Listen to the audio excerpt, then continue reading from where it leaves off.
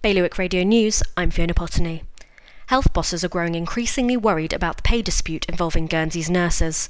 As tensions heat up, they're threatening to strike if they don't get better wages and working conditions. A 37-year-old who posed as a holidaymaker to smuggle cannabis worth $250,000 into Jersey will begin a 4.5-year prison sentence today. Gary Smith claimed he was visiting the boat show with his family when the stash was found in his mother-in-law's car. He was sentenced in the Royal Court yesterday. A businessman has criticised Guernsey Airport, saying he loves the island, but that the airport is the worst he knows. It comes after staff shortages in various areas were blamed for a catalogue of problems this summer. And if you're looking for a home to get friends and family singing songs of praise, there's something on the market for you. 186-year-old Eden Methodist Chapel has gone up for sale and is inviting tenders from anyone interested in a big renovation project. To check out the church and for more information on all these stories, visit bailiwickexpress.com.